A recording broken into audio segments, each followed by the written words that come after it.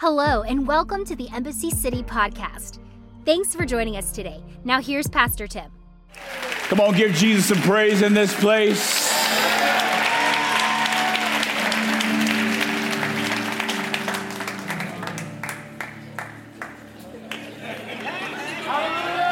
Now, I know some of y'all going to be turning up in about a few hours. So before you do, one more time, get some practice in and give Jesus some praise. Yes! There's a lot of red in here. I don't see no blue, though, man. We're praying for him. We've been praying for couple decades, and we know that God is a prayer answering God. Some of y'all are sad. But there are a lot of people that are going to be partying here in just a moment if they haven't already started. And I just want to say how thankful I am that you're in this house, that you're in this place. If you're a guest with us, we want to say welcome to Embassy City Church. We are delighted that you're here, truly delighted. You could have chosen 1,000 different places to be. You decided to be here. Those that are watching online, thank you so much for being with us. I believe the Lord's going to do something special here today.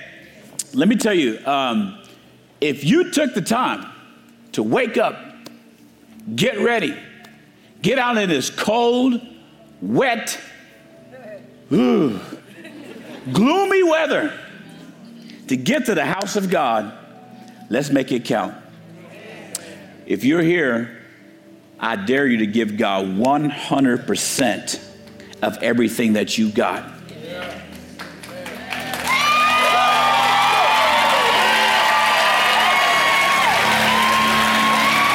Some of y'all are waiting for me to preach.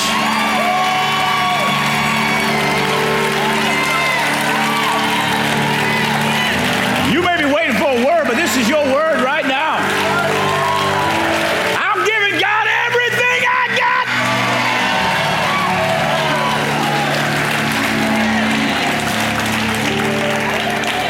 Lord have mercy. I come with a message today. I don't even have a sermon. I got a message. I don't even have notes. I just got a Bible because I got a word for somebody today. And here's the thing. I'm not going to preach very long. So if y'all going to help me preach, y'all got to start now. Like, we're going to go right into it, all right? But before we do, I want to say big shout out to Katie Kazadi last week.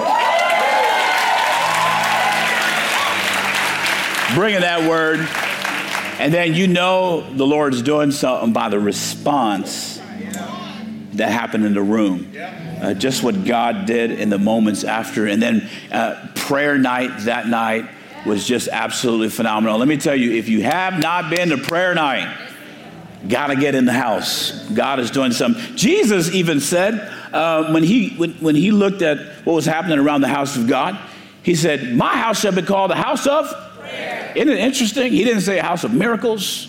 He didn't say a house of signs and wonders. He didn't say a house of lights, camera, and action. He didn't say a house of smoke and LED walls. And I like all those things. But he said, my house shall be called a house of prayer. Prayer is so important for you in your life and your Christian walk. And we get to do it together. So be sure to roll through here the next time we do a prayer night. I promise you, you are going to love it. Next week we have Baptism Sunday,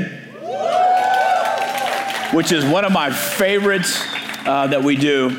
And there are going to be lots of people that are going to get water baptized. If you have not been water baptized, I encourage you to sign up, register online, and you can get water baptized. If you, for some reason, have not, or you're contemplating and you show up here next week, not to worry. We will still baptize you. We got shorts ain't nobody wore, brand new t-shirt, and a towel, and here's the best part, warm water. And we will baptize until every single person that wants to be baptized gets baptized. Somebody give some praise to God in advance.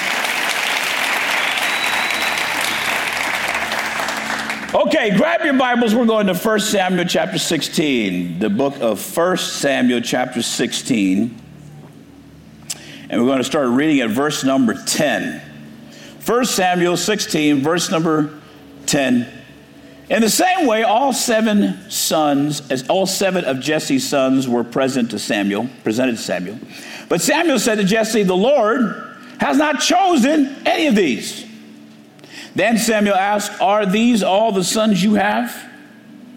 There is still the youngest, Jesse replied, but he's out in the fields watching the sheep and goats. Send for him at once, Samuel said. We will not sit to eat until he arrives. So Jesse sent for him.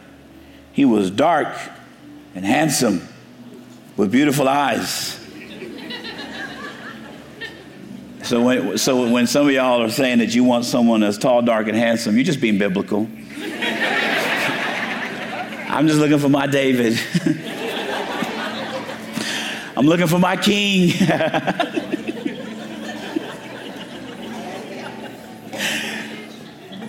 And the Lord said, this is the one. Anoint him. So as David stood there among his brothers, Samuel took the flask of olive oil he had brought and anointed David with the oil. And the Spirit of the Lord came powerfully upon David from that day on. Then Samuel returned to Ramah. All right, let's go to chapter 17. And let's look at verse number 28. But when David's older brother Eliab heard David talking to the men, he was angry. What are you doing around here anyway? He demanded. What about those few sheep you're supposed to be taking care of? I know about your pride and deceit. You just want to see the battle. What have I done now? David replied. I was only asking a question. And then you know the rest of the story, how David then ends up fighting Goliath. But for the next little while, my topic for the day, 4 words. I can't go back. I can't go back. I can't go back. I can't go back. I can't go back. I can't go back. I can't go back.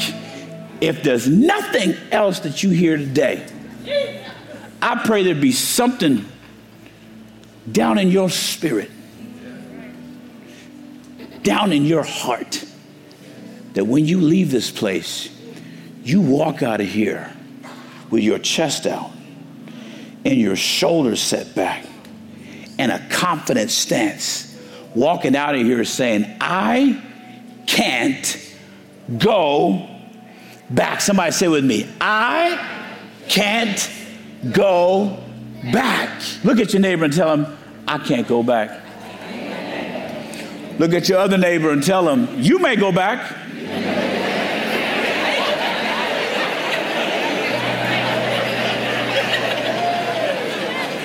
Tell them, hey, you may go back, but I'm not going back. I've come too far. I've seen too much. I've fought too much hell. I've paid too high a price. I've been in this thing too long. I've sacrificed too much. I said goodbye to too much. I can't go back. Somebody shout and give God some praise in this place.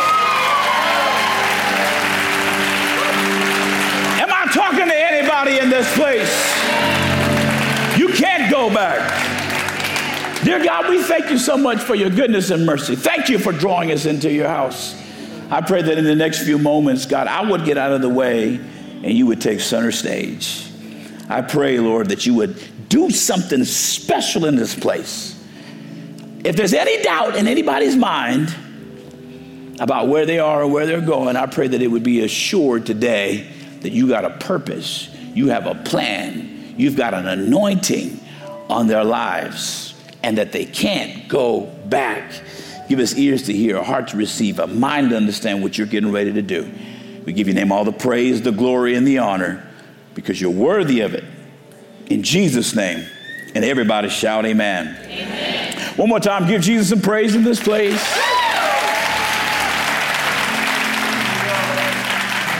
I can't go back. Have you ever thought back over your life, over some of the things that you've done, that you've said, that you've worn, and thought to yourself, what in the world was I thinking? You may have looked cool in your yearbook, but when your kids saw it, they clowned you.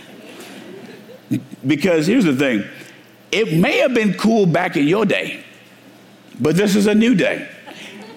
If you think about it, there are some people, if you look at pictures back in the day or videos of you several years ago with your bell bottoms and your butterfly collar and your jerry curls, you were a ladies' man, you were the player. You were cool. But you know good and well, if somebody walked through this door right now wearing them outfits, we would be like, who's calling the police? Because things change. I grew up in the 90s and early 2000s, and, for us, it was baggy pants and Jenko jeans, and some of y'all like, Jenko jeans? Echo? FUBU? Yeah, come on, somebody. Did you wear some FUBU? The stuff that you can only get at Ross Dress for Less now?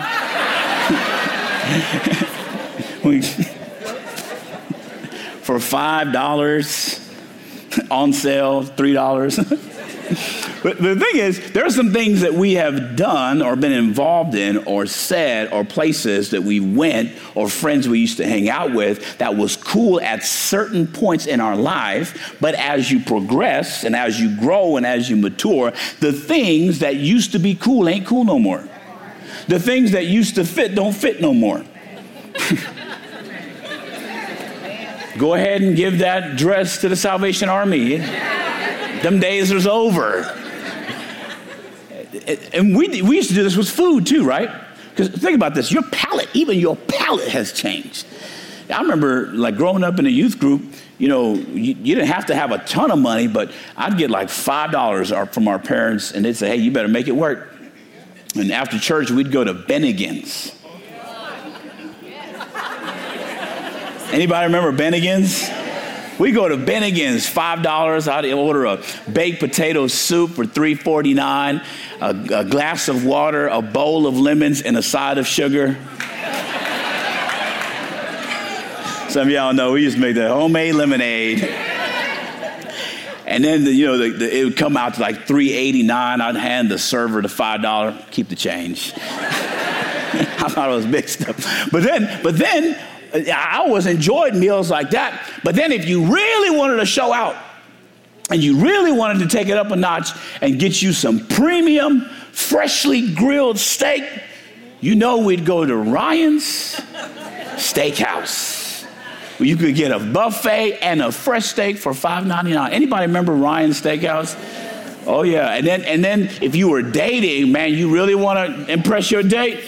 We're going for some fresh seafood. Red Lobster. Some of y'all going there after service today. I know you are. All you can eat shrimp, $7.99. Let me tell you, if you can get all you can eat shrimp for $7.99, you better stop by CVS and grab you some Tums and Pepto as well, because that stuff's going to work right through you.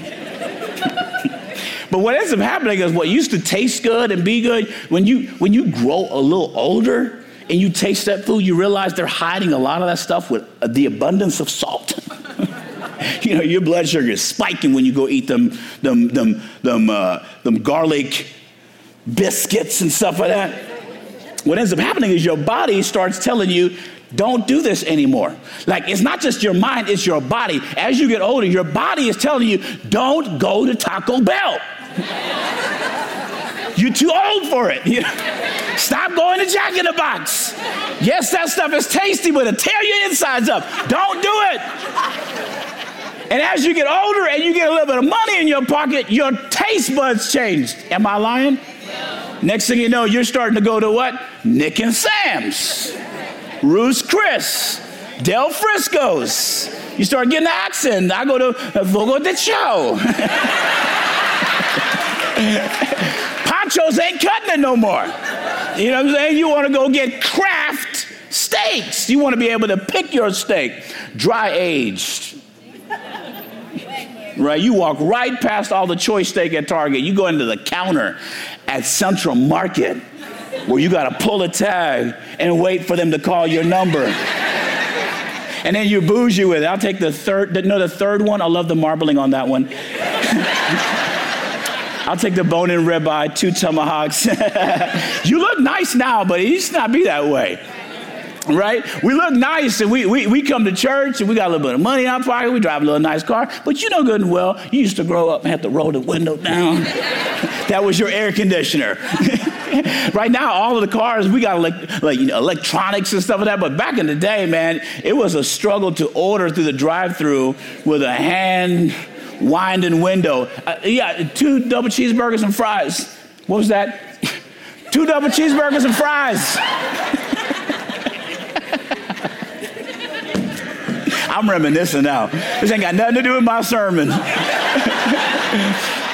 But the reality is, back in the day, there were things that we tolerated, that we would pay for, that we would do because we knew no better.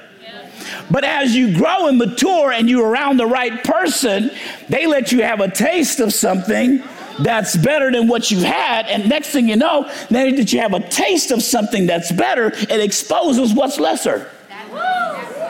When you get exposed to something that's greater, it also exposes that which is lesser. So now that you've tasted something better, you don't want to go back and taste something that's subpar. When I've tasted a Kraft homemade tortilla, I don't want to go back to Taco Bell.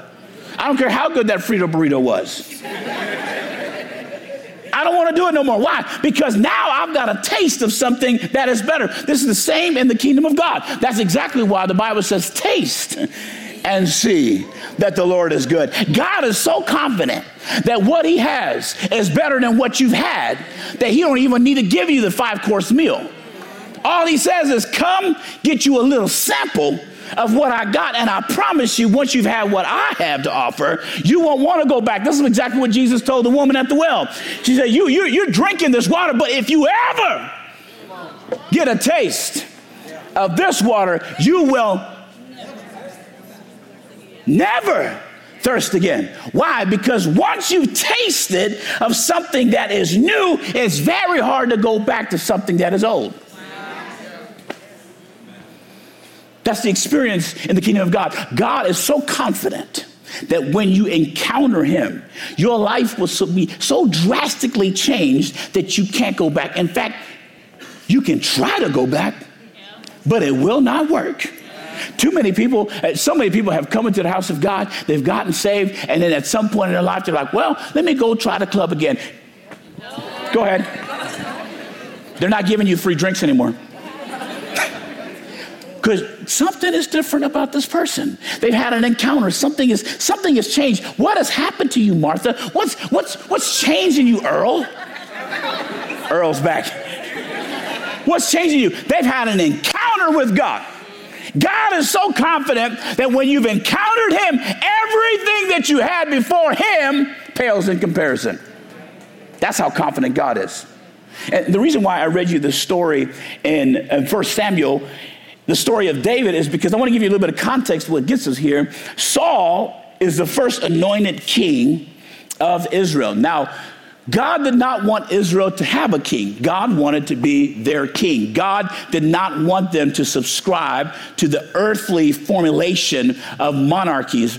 Why? Because God said, I'm King of Kings, I'm Lord of Lords. You actually have direct access to the King of Kings. I want to be the one who is your king. But we know that the Israelites, they were wanting to be like the cultures around them. And so they demanded, they asked for an earthly king. And so God, being a merciful God and being a kind God, goes, all right, I'll give you what you asked for.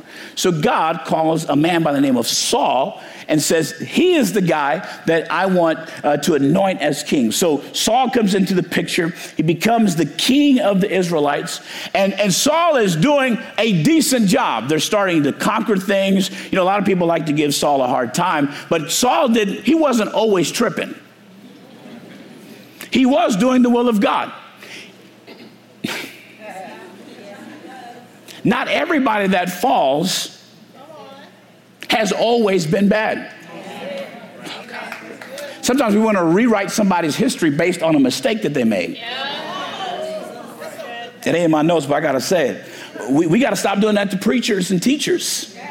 Sometimes we want to write off somebody because they genuinely made a mistake, and God is going to, he'll judge that. Don't you worry.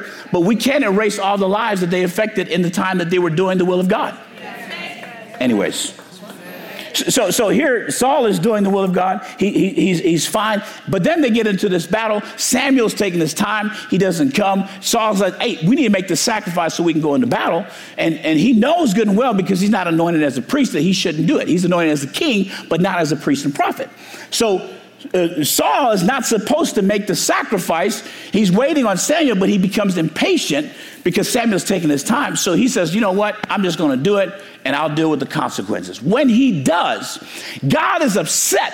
God says, listen, I'll let you do all kinds of foolish stuff, but one thing you ain't going to do is play with my stuff. You can play with other people's stuff. Don't play with my stuff.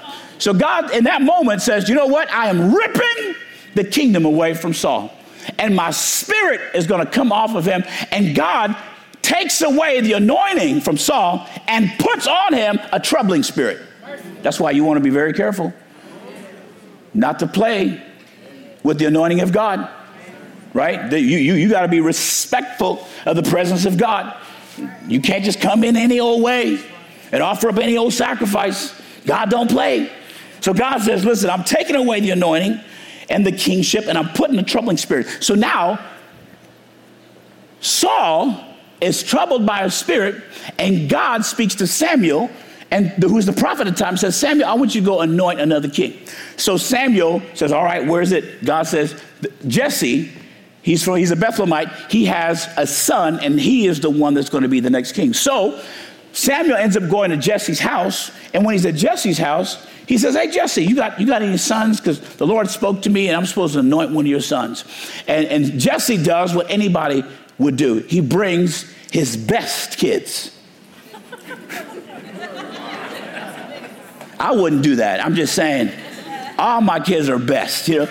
But he brings the first, the oldest, because in Jewish tradition, the oldest is usually the one that gets all the inheritance and the blessing and all that. He brings them, and then he starts going down the line. He's bringing all of these sons before the Samuel, and Samuel begins to try to anoint them, and it's none of them. And God speaks to him and says, hey, listen, Samuel, you're looking at their broad shoulders, and you're looking at their abilities, and you're looking at their looks. But here's the thing. God does not look on the outward appearance of man. God looks at the inside of the heart.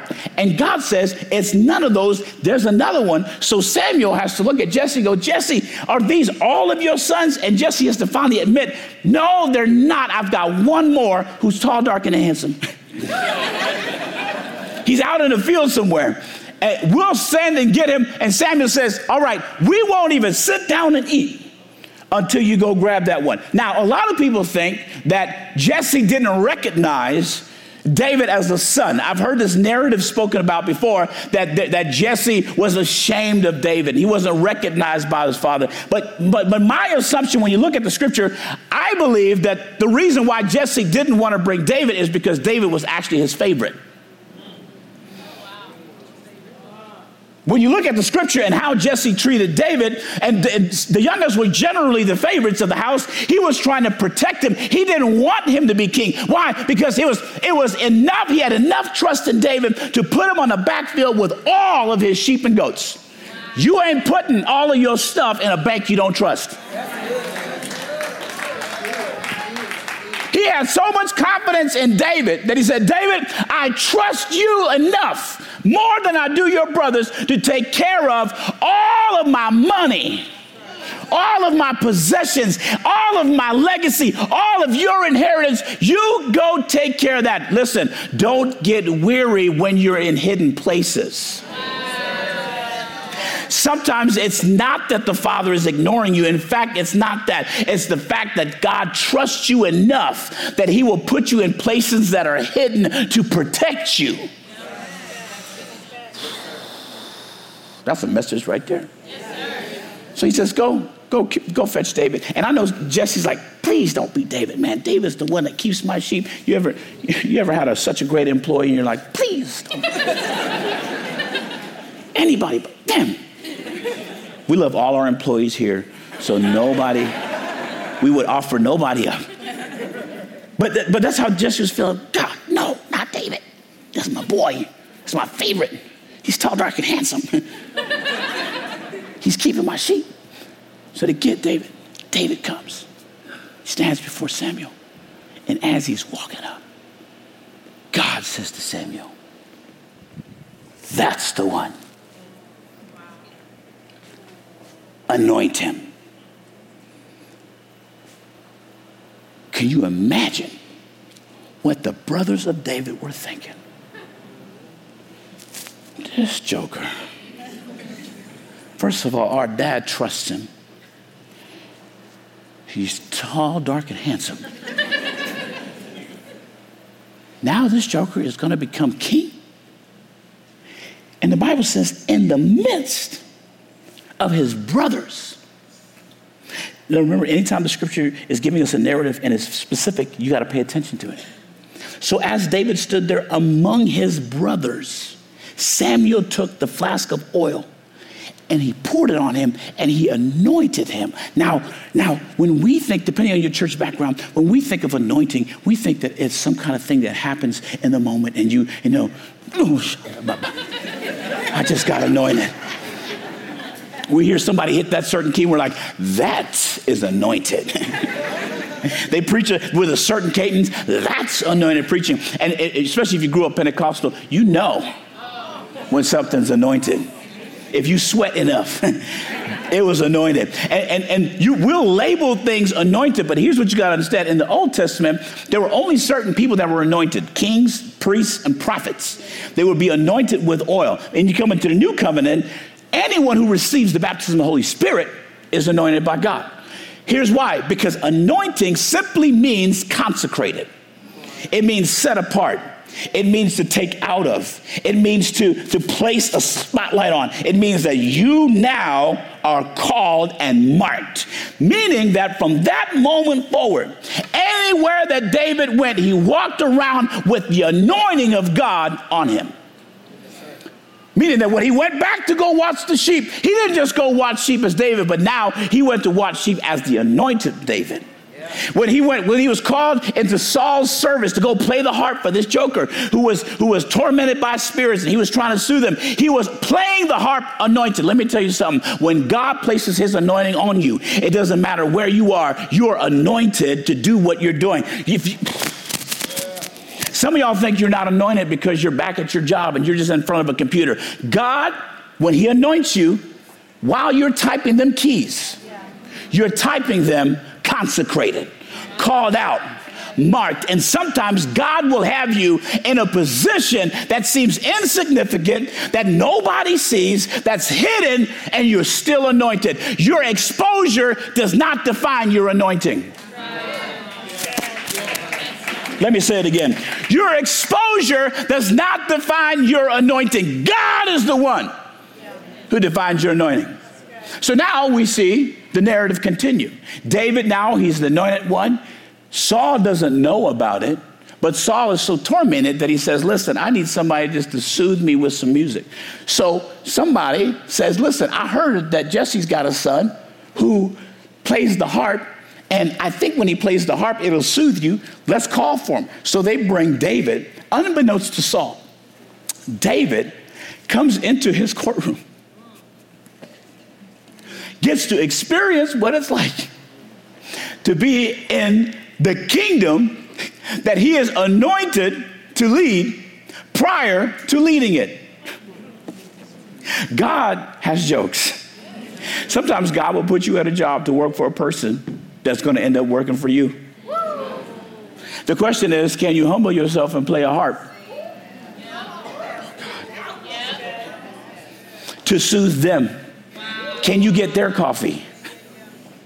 Can you go wash their car? Can you go file their paperwork, knowing that you're going to replace them? Because how you treat them is how those that are following you are going to treat you. Oh, Lord. That's a freebie right there. So he's playing the harp. Saul is soothing.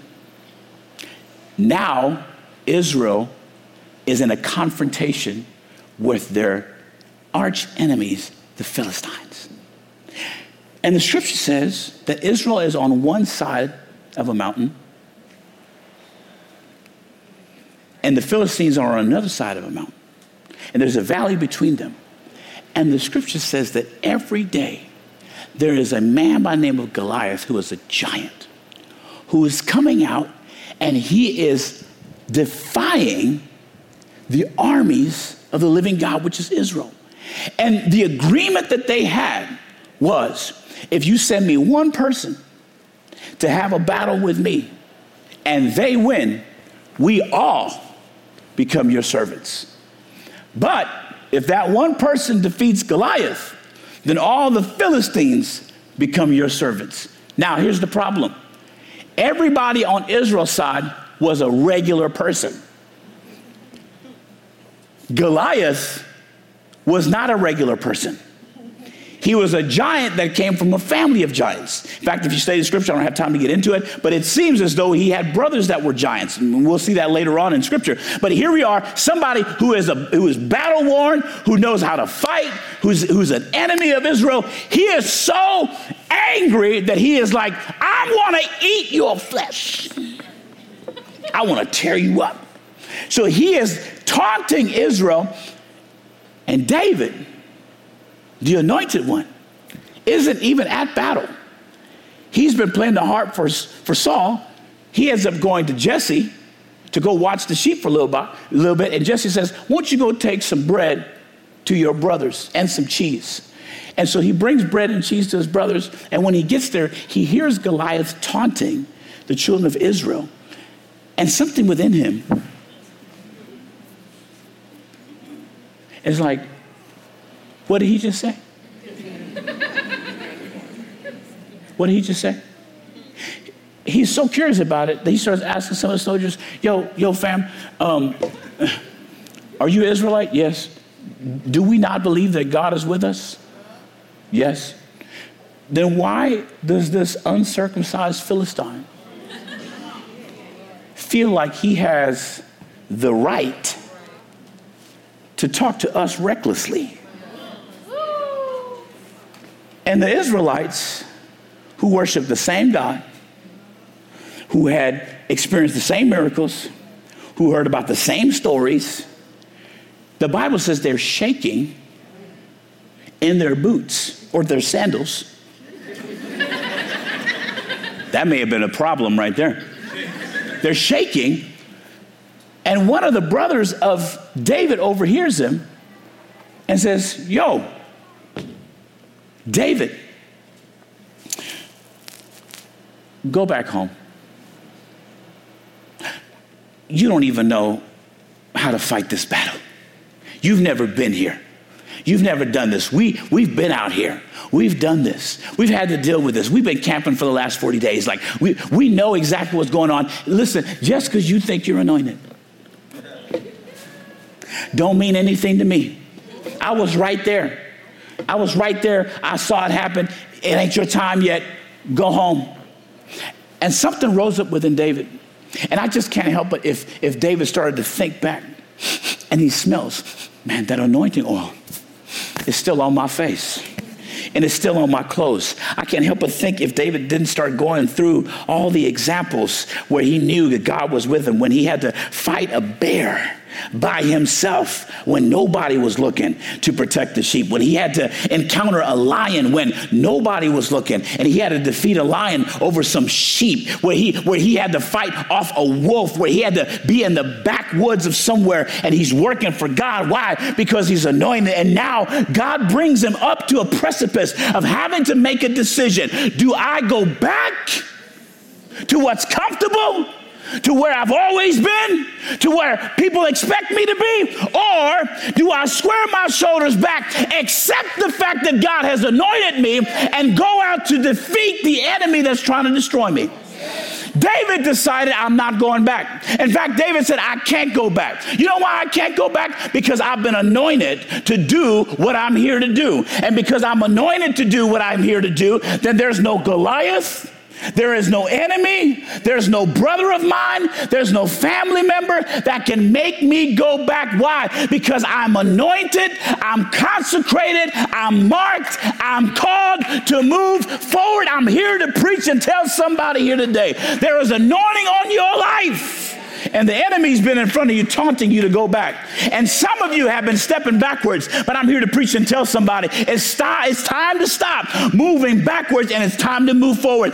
God has a call on your life, and just because you haven't seen it happen yet doesn't mean that he's lifted his hand off of you. Somebody, you need to square your shoulders back and say, I cannot go back. I may just be preaching to myself. I'm preaching to some people here today. When I started thinking about what am I here to preach today, I felt like the Lord said, you need to go tell somebody who's considering going backwards that it's time for them to stop dead in their tracks and move forward. You cannot go back to that club that God delivered you from. You can't go back to those friends that you used to run with. You can't go back to that job that God told you to quit. I know it feels safe. I know it feels secure. I know that people are telling you maybe you should consider going back to where you were. Maybe you should consider going back to your father's sheep. Maybe you should consider going back to what's comfortable and what's normal. But let me tell you something. When you get the anointing of God, you will be troubled if you go backwards. You will be out of place if you go backwards. If you got the anointing of God, you can try, but you won't fit in. Peter tried to do this. After he denied the Lord, he tried to warm himself by the fire. He tried to fit in with everybody else, right back where he used to be, right there in the fire with everybody else, trying to warm himself. And somebody looked at him and said, man, I don't know what it is, but there's something different about you. You ever went through the mall and somebody says, you look familiar? And immediately you're like, please, God, no. Where do you know me from? It's from church. And you look familiar. They looked at Peter and said, something is different about you. There's something about you. I know we're at the same fire. I know we're from the same place, but there's something about you that's different. And Peter got so upset. He wanted to fit in so bad that he started cursing. You ever heard of Christians first try to curse and they get the curse words all wrong? And you know, you ain't used to doing this. Just stop. He's sitting there trying to cuss him out, trying to fit in, but he can't fit in. Why? Because he's been marked. As I'm praying about what the Lord wanted to say, I was going to start a new series, but I felt like the Lord said, you need to go in there and tell somebody that it's time for them to make up their mind that they're not going back. You may have entertained the idea of going backwards. You may have flirted with the idea. Get rid of that phone number. Well, I have no intention of calling them, but just in case if we're going to do a business deal, no, erase his number. Get rid of his T-shirt. Throw away her toothbrush. You can't go back. You know why? Because God has done too much in your life for you to try to erase it by going backwards. You can't go back. The road is closed. The door is closed. I don't care what anybody says. Family can't match what God's done in your life. Your job can't match what God's done in your life. Money can't handle it. You've been marked. One more story I got to tell you. The continuation of the story that Katie told us last week of Elijah. Elijah goes through the scenario of Mount Carmel and the fire coming down. And then he says to Ahab, run, party. Why? Because there's a sound of an abundance of rain.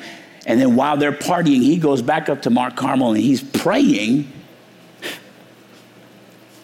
for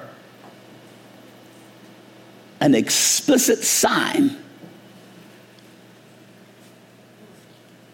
to verify that he actually heard right. Just because God said it don't mean that you ain't got to pray it in. Some of us, we hear a word and we're like, dope. Let me go get my wine and bread and wait. Some of us, we ain't got a charcuterie board. We're praying, God, show me a sign. So he goes and he prays for a sign, and then we see the cloud coming the size of a man's hand, and then there's the cloud. Elijah says, sweet, it's coming. He runs, tells Ahab. Ahab done reported everything to Jezebel. Jezebel says, I'm going to kill this dude. Elijah, who stood in front of 450 prophets of Baal with knives, is deathly afraid of one woman named Jezebel. So much so that he runs away and he goes to a place called Mount Sinai. And there he tells God, I'm done. I don't want to do this no more. I done been a prophet. I don't want to do this anymore. I'm done. God says, okay, cool. I'm sure he probably thought that God was going to be like, no, man. Stick around, bro. And God says, no, you're done. And God says, hey, but before you're done, you need to go anoint a new king, a new servant, and you need to replace yourself. So you're going to anoint a man by the name of Elisha. Scripture says Elijah's walking and he sees Elisha plowing a field. And he's one of 12 teams of oxen. He's the last one. Elijah goes to walk by Elisha, and he takes off his mantle. And Katie talked to us about what the mantle represented. It was prophetic authority. He takes that hairy mantle, he throws it over Elisha, and then he just keeps walking. Now, if I'm at my job, minding my own business, and someone comes and throws a jacket over me, I got questions. I may throw hands. Lovingly. But Elisha knew what it meant.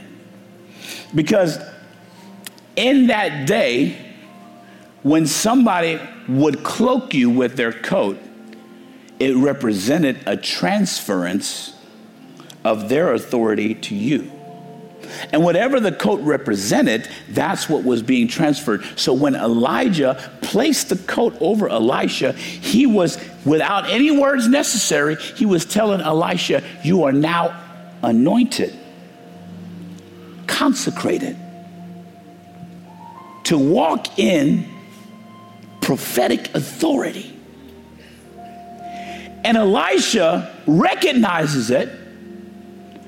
He runs after Elijah and says, Elijah, I accept the assignment. I accept the assignment. But just let me go back one more time and bid farewell to my parents. That sounds reasonable, right? Because think about where Elisha's at. Elisha is between safety and security. He's got a job. He knows his people. He's got his oxen. He's got his plow. It's safe. It's secure. There's not much to it. Every day you're just...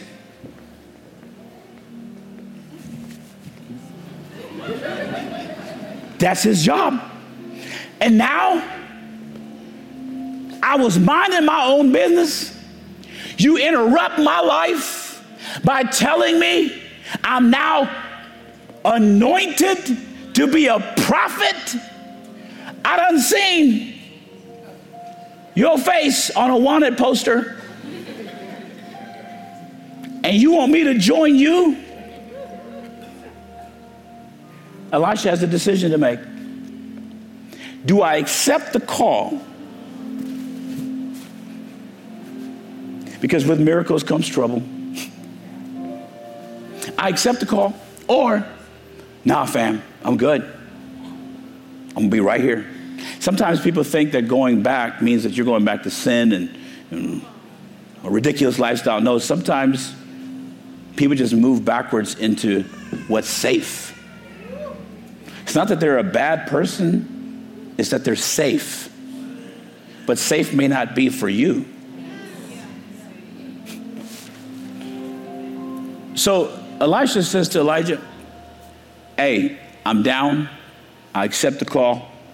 I'm ready to go. But let me just say bye to mom and them.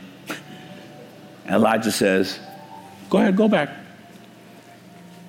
But don't forget what I did to you.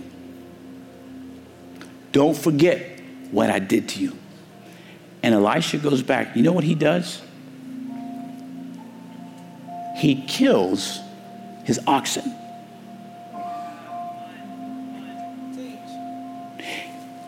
He doesn't sell them. It would make sense to sell the oxen, get the money, it helps you on your mission. He goes back and slaughters the oxen. Then he says, I'm not just going to do that. I'm going to break up my plow and use that as the firewood to grill the oxen that I slaughtered. I want you to notice my title. I can't go back. Notice that I didn't say I won't go back. Because if I say I won't go back, that's dependent on your willpower. And what I can tell about your willpower is that it's weak. Your willpower naturally wants to go back. Elisha knew that about himself. So Elisha said, I'm not even going to give me an option to go back. He could have kept, hey, Jedediah, look after the oxen. I'm going to sell the plow.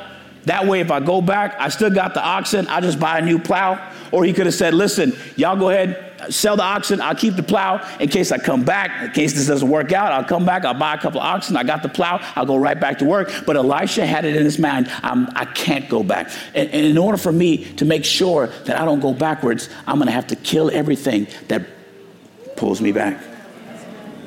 So my question for you today is that, will you accept the call of God on your life?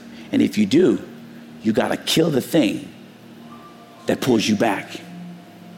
You have to get rid of those people. Well, I'm just going to give it some time. No, they got too much power over your life. They will pull you back. Well, I'm just going to drive around.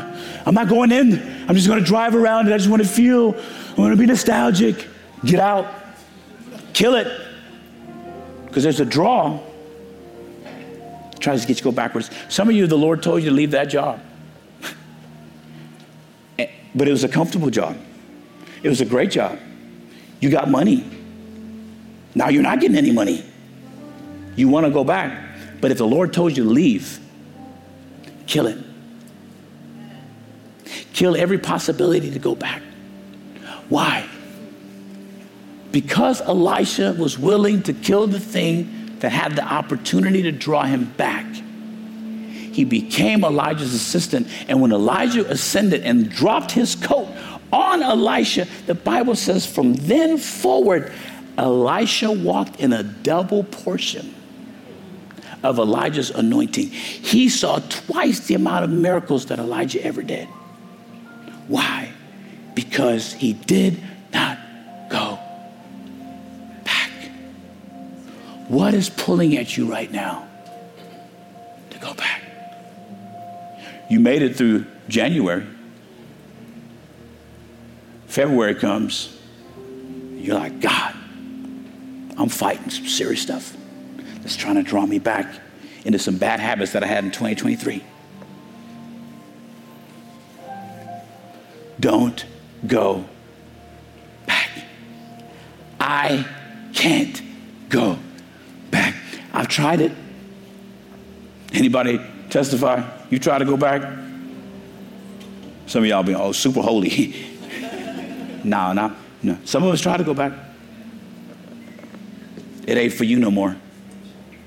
You're marked. You're anointed. You're set apart. You're consecrated. When you said yes to Jesus, the rest is history. Try as you may, you can't. I can't go back. Heavenly Father, oh, I know this word is for somebody. It's a contemplative word. It's a word that causes all of us to stop and reflect and pause for a moment and think about where we've been, where we are, and where we're going. Over the last couple weeks, Lord, we have considered being all in.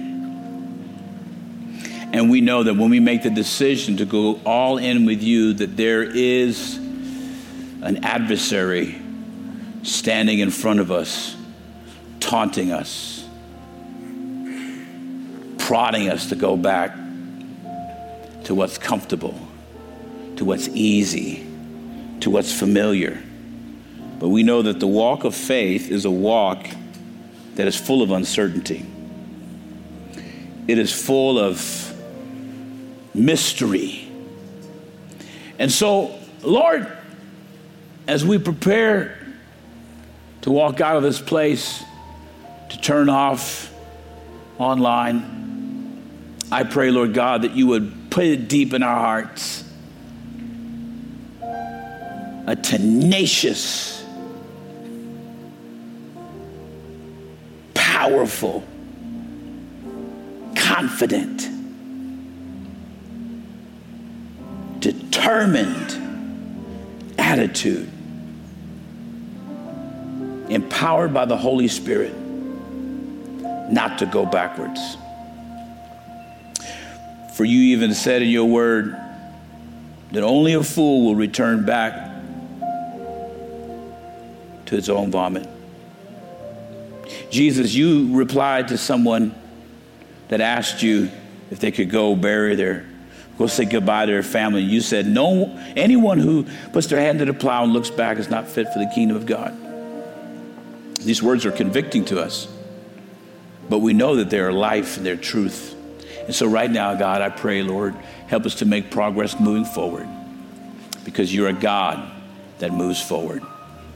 We give your name the praise, the glory, the honor, because you're worthy of it. In Jesus' name. And everybody say amen. Thanks for listening today. If this message spoke to you in any way, please subscribe in your favorite podcast app and leave a review too. We would like to connect with you. For past messages, updates, and more, please visit embassycity.com. You can watch live on Sundays and view past messages on our YouTube channel at youtube.com/Embassy City Church. Follow us on Instagram and Facebook at Embassy Irving. If you'd like to support more of what we're doing, you can give online at embassycity.com or text Embassy City, all one word, to 77977. We pray you have a great week. Thanks for listening today.